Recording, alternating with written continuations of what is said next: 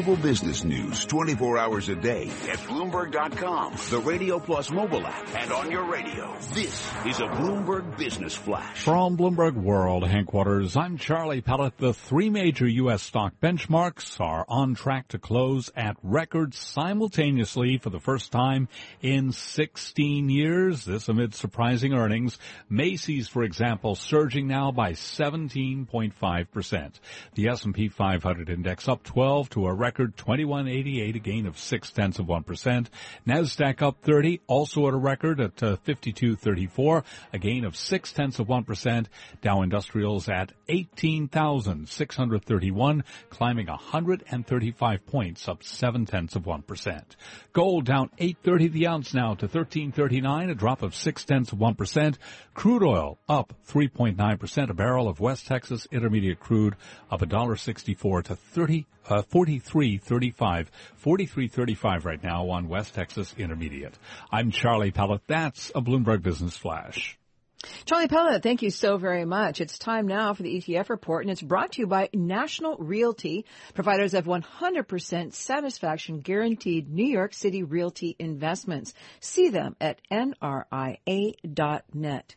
Internet, e-commerce, online shopping. How can you profit from it? Well, let's find out. Returning now to our own Kathleen Cowdy for today's ETF report. Global e-retail sales are expected to soar past the $1.5 trillion mark by 2018. That's according to Statista. And yes, there is an ETF aimed at tapping into that growth. It's the Amplify Online Retail ETF ticker IBUY, or iBuy. Christian Magoon, Chief Executive of Amplify Investments, on why his firm decided to launch the ETF this year. Even though a lot of people are familiar with online retail sales, it's only 7.5% of total U.S. retail sales. So we think this has room to maybe double or triple over the next 4 or 5 years, and we've seen research that supports that. Magoon says there are three types of companies in the ETF. The largest allocation is traditional retailers. It's about 60% of the ETF, and these are companies like PetMeds, companies like Land's End that are doing, again, 70% or more of their sales through an online channel. iBuy has $2.7 million in assets under management and an expense ratio of 65 basis points. That's your Bloomberg ETF report. I'm Catherine Cowdery. This is Taking Stock with Kathleen Hayes and Pimm Fox on Bloomberg Radio. The world of retail. Taking a look at Macy's today, the shares are higher by more than 17%. Why? Well, the company announces that it will shutter more than 100 stores. That's about 15% of its base, and cut jobs in order to combat sluggish traffic as well as discounters. Here to tell us more is Oliver Chen. He is Managing Director and Senior Retail Analyst at Cowen and Company. Oliver, thank you for being with us. Tell us about Macy's and their plan to fix what is a struggling retail empire. Yeah, what happened today in Macy's were the comp store sales were better than feared. So they came out still negative 2.6, but Street was looking at a negative 4.7. So better than feared combined with very low bar in terms of the sentiment into the print. So what's happening in retail right now, Pimm, there is a bit of a retail revolution because quite simply the customers have been moving faster than retailers and what customers want. And the biggest problem is just getting people to walk into stores. There's so many distractions. It's so much easier to shop online now, and people have stores in the palms of their hands. So there's a new bar in terms of interesting people in terms of just walking in the store. So store traffic's a big problem. And closing 100 stores was applauded by the street because that's part of the process as Macy's really tries to focus as well as get closed stores which make less sense to them in terms of sales productivity.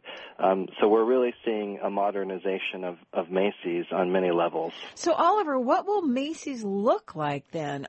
Is this the end of, the big department stores we know it? We know that going the other direction, there's been companies like Warby Parker started out online and they're opening brick and mortar after brick and mortar after brick and mortar. Yeah, Kathleen, I think it's really interesting. I mean, our view here at Cowen is the future is bricks plus clicks. So we even see concepts like Warby Parker, open stores and really try to embrace the customer. Macy's still has a really compelling assortment. You really need to touch and feel and get into the store to understand fashion, and that's a key point. But we have to see Macy's really excite millennials and Generation Z folks who are really interested in looking at Instagram feeds and traveling and experiencing great things that they can brag about online. So Macy's needs to reinvent itself and become a cool, exciting cultural institution again, and that's going to require change with product assortment, change with service, and change with how customers interact with the store. Shoppers are selfish. We're selfish with their time, and we're looking for value as it applies to your time as well.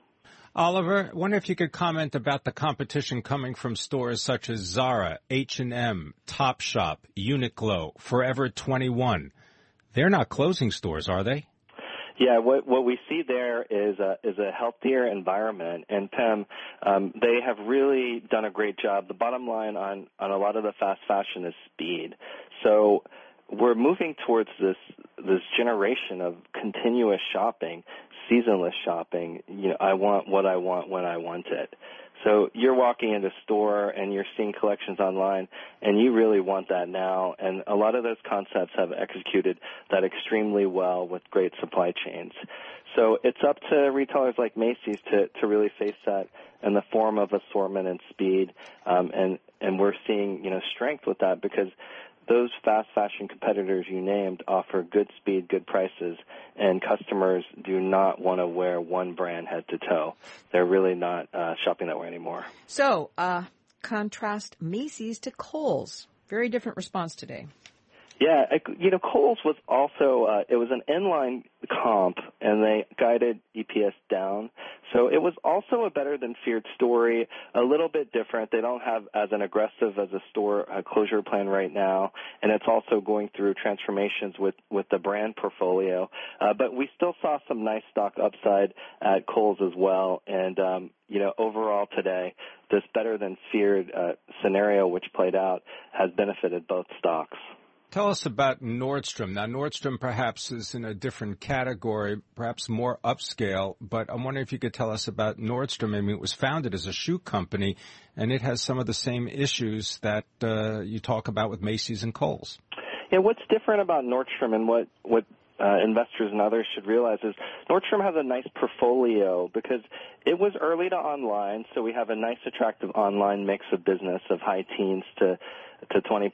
It has Nordstrom Rack, which is 20 to 30% of the business, and then it has the full line. So we see a portfolio of concepts, and you contrast that against Macy's, which is really just starting an off-price concept. And then if you think about retail at large, you got to remember TJX and Ross. Off-price has really been in the sweet spot. So Nordstrom having that portfolio combined with being a customer-first organization, very focused on what customers want, even at the expense of margins, has really helped prepare it for the long term. That being said, there's still problems in retail, and we're cautious. Well, Oliver, what in the heck can Macy's do? You just said, they have to do these things. Okay, someone makes you the head of Macy's. What are you going to do, Oliver? How are you going to change Macy's to have them compete with online shopping, which is growing all the time? Well, Macy's is still one of the biggest players in retail, but Amazon is a huge factor with convenience. But Macy's knows vendors well. They can get exclusive product made from Macy's. They have a tremendous brand equity and household appreciation, and they have really strong acknowledgement of the situation and a very good management team who's rationalizing real estate. They just have to move fast. They have to make stores fun again. They have to add experiences. What I think they're doing now is pivoting to offer more service. So when you walk into Macy's, you don't really want to see messy piles of stuff. You want to see someone that really helps you navigate. You also want to have fun. You want to do health and wellness, too. So maybe you could exercise in the store. You could get some health and wellness, a juice bar, restaurants, watch an art gallery. What? Macy's has restaurants. I think they could expand it further. I mean, I think there's all these opportunities because the main issue is this traffic situation. So they have to really offer the consumer kind of double duty and refocus everybody in addition to clothing. Does Terry Lundgren really have what it takes to turn Macy's around? I mean, he goes all the way back to Bullock's and Federated department stores. I mean, if you can go back to the 1990s when Federated and Macy's combined, that was seen as a way to create a retail juggernaut. We are excited about management because Terry knows the organization. There's a new CEO coming as well, and they really understand, how to impact the large organization and what the problems are now versus what the future can hold. So Macy's really does face challenges every 3 to 5 years about reinventing itself.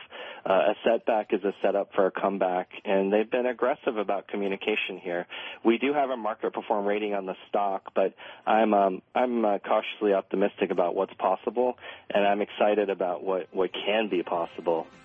Oliver Chen, that's a great phrase. I'm going to use that. A setback is a setup for a comeback. Boy, you can apply that to a lot of things in life. But Oliver Chen today, Managing Director and Senior Retail Analyst from Cowen & Co., applying it to Macy's and its management. You can follow Oliver at Cowen, Cowen Research. I'm Kathleen Hayes, along with Pimm Fox. This is Bloomberg.